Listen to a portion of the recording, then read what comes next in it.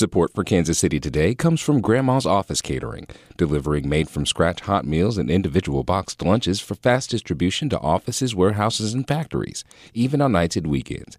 Details are at grandmascatering.com. This is Kansas City Today. I'm Byron Love, filling in for Nomin Ujiyuddin. Today is Friday, July 28th.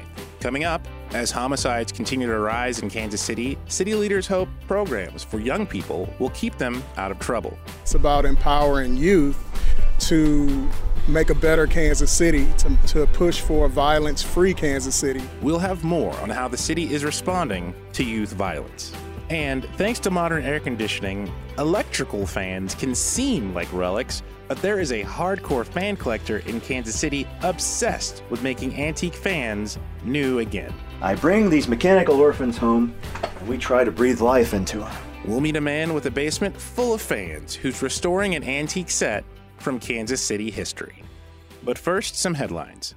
Jackson County homeowners who want to appeal their new property values have until July 31st to file with the county assessor's office. KCOR's Celisa Kalakal has more. The assessor's office says 43,800 appeals have been filed so far, and less than a quarter of them have been resolved. Once an appeal has been filed, the homeowner meets with the Board of Equalization, which decides how to resolve the appeal. Gail McCann-Beatty is the assessments director for Jackson County. I don't want anyone to be paying more than they need to. We want their property values to be correct. The assessor's office will be open this Saturday from 10 a.m. to 3 p.m., with representatives on site to help people file their appeal. A University of Kansas football player has been arrested for allegedly making a bomb threat towards the school. Joe Blubaugh has more. 21-year-old Joseph Krause of Prairie Village made his first appearance in Douglas County District Court on Tuesday. He was arrested Monday and accused of making a bomb threat that led to the evacuation of the KU football stadium and adjacent facilities. The Lawrence Journal-World reports that Krause, a sophomore, has been on the football team for 3 seasons as a walk-on. Making a bomb threat is a felony. Krause's next court date is set for August 2nd. Lawrence will soon remove a massive red boulder that has been on display for decades. Dylan Lyson of the Kansas News Service reports the city will begin returning the sacred rock to the Kaw Nation next week. In 2020, the Kaw Nation requested the city of Lawrence return the rock that's been sacred to the tribe for centuries. The city agreed and apologized for using it as a memorial for the white founders of the city. The project requires removing a plaque and a base from the 28-ton boulder to prepare it for travel. Tony Wheeler serves on a Lawrence committee planning the move. She says she's proud the city recognizes how important the rock is to the tribe. It's a great story about reconciliation and trying to develop better relationships between communities and the indigenous populations. Kaw Nation leaders plan to place the rock in a park on tribal land in Council Grove, Kansas. We'll be right back.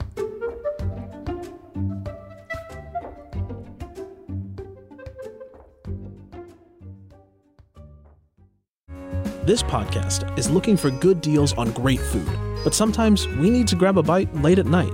What are some of your favorite late-night happy hours in the KC Metro? Text us at 816-601-4777. That's 816-601-4777. Standard texting rates apply.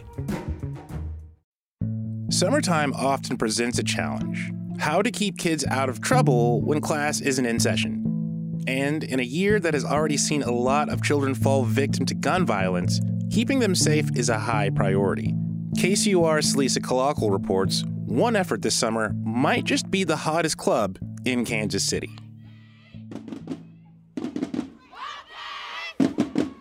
The sounds of a drumline mingled with cheers on a warm Friday night on Kansas City's west side. It's Battle of the Bands, and the Wildcats are showing off their skills to their families, friends, and other local drill teams. 13-year-old Messiah Jones was one of the dancers on the Wildcats.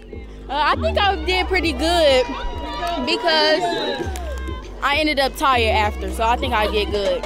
This is just another Friday night at Club KC, a weekly program hosted by Kansas City's Parks and Rec. Our goal on Friday nights with Club KC, of course, is to get as many youth between the ages of 12 and 13 all the way up to 18 or 19 here. That's Juan Tabb, the executive director of Arts Tech, a local nonprofit that focuses on young people. If they're here, chances are they're not out in Kansas City with trouble finding them or in difficult situations. Club KC is hosted at the Tony Aguirre Community Center on the west side and the Greg Kleiss Community Center at 18th and Vine every Friday night.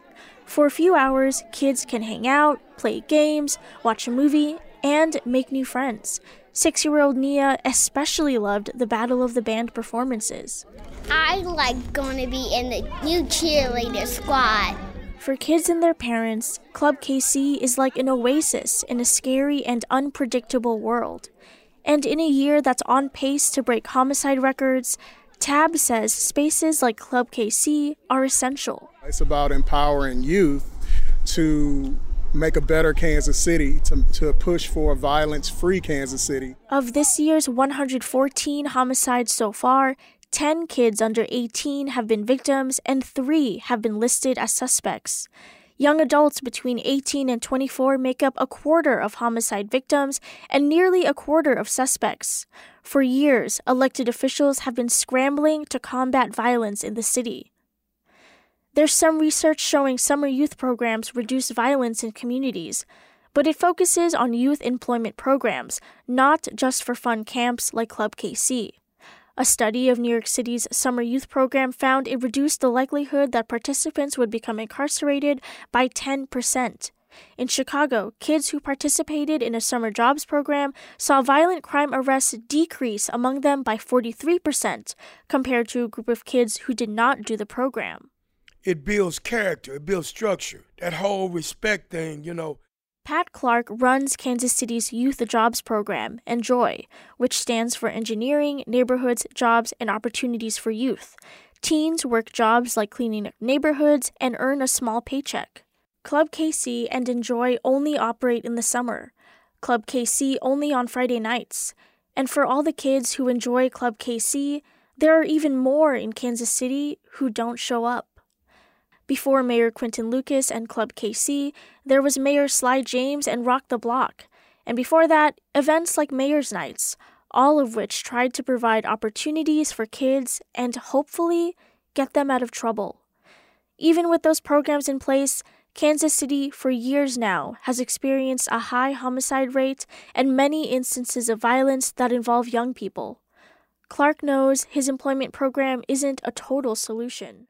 I brag about taking the guns out of their hands and putting rakes and shovels and brooms and all of that type of stuff in there. It don't stop them from carrying guns or buying guns.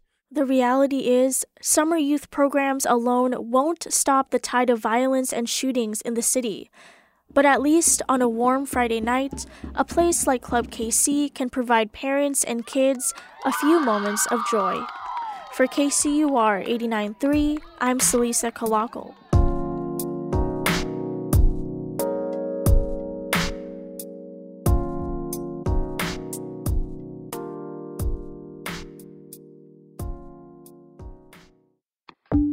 In the days before air conditioning, electric fans were how Midwesterners beat the heat. KCUR's Julie Dinashay has the story of one local collector who's restoring a rare set of antique fans that once cooled travelers in Kansas City's Union Station. Brett Vaughn is standing on a ladder, attaching brass blades to a pair of fans mounted atop an 8-foot pole. 2 screws on every blade. Most unusual. He set up the fans in the dining room of his home in Excelsior Springs, Missouri. I've got the blades and the power's connected. I just need to tighten up these bolts. Vaughn's fan is tall, so tall that the blades almost brush the ceiling. I'm going to test fire this now. I have a good feeling that these shafts will turn because they did on the workbench. It's a Jandis gyro fan. Back in 1907, it was the height of cooling technology. Now fans like these are incredibly rare. They're alive!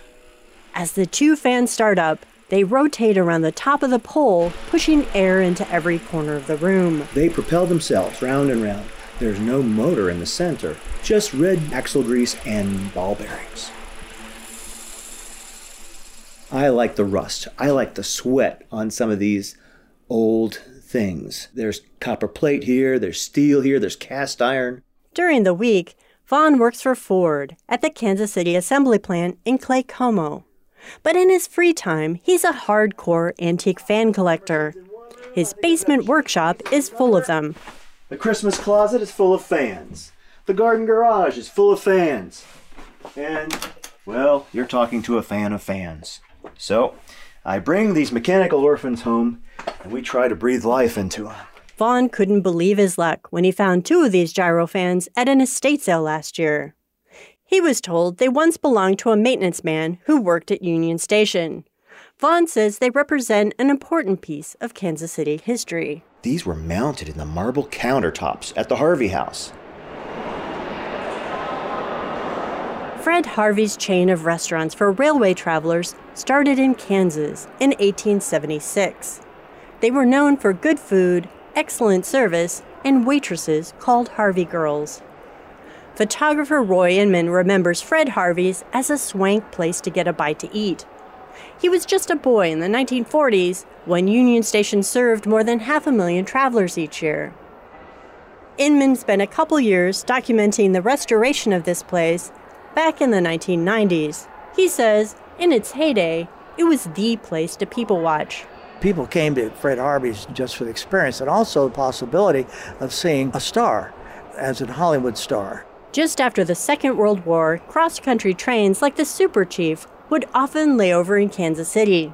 You'd see Marilyn Monroe, Bob Hope, Vivian Leigh. So people came to get a glimpse of stardom, celebrities. Inman says fans would have been indispensable for Union Station travelers on sweltering summer days. Well, I, of course, come from an era when there were very few air-conditioned homes. And on the really, really hot days, my mom, dad, and I would spend part of the day either in the movies or at Cat's drugstore. And so electric fans, I mean, that's how you survive. Brass contacts, a little electricity, and a prayer. Back in his Excelsior Springs workshop, Vaughn will continue to tinker with these 100-year-old machines. Preservation is just appreciating something and seeing the art in it, even though it may be mass-produced. There is quality there, and it is worth keeping and preserving, so future generations have an idea of the quality that we were pumping out at the beginning of the last century. Once Vaughn is finished restoring the Union Station fans, he says they'll bring a cool breeze to Midwestern summers for many more years to come.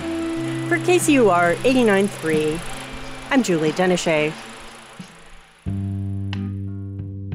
This is Kansas City Today. I'm Byron Love. This podcast is produced by Trevor Grandin, Paris Norvell, and KCUR Studios.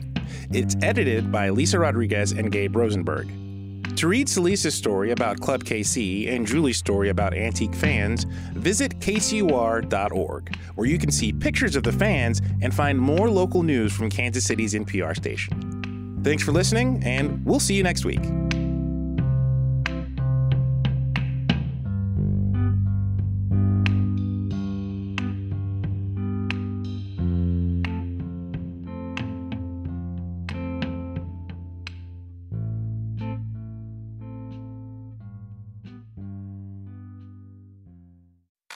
You listen to Kansas City Today every day because we're your local, reliable news source. You take us seriously. But now it's time to have some fun. Join us at our annual benefit, Radioactive, on June 14th. NPR's All Things Considered host Ari Shapiro is the featured guest at this party, and it's gonna be bumpin'. You gotta be there. Sponsorship packages and ticket information are available at kcur.org/radioactive. Hi, it's Terry Gross, the host of Fresh Air. We bring you in-depth, long-form interviews with actors, directors, musicians, authors, journalists, and more. Listen to our Peabody Award-winning Fresh Air podcast from WHYY and NPR.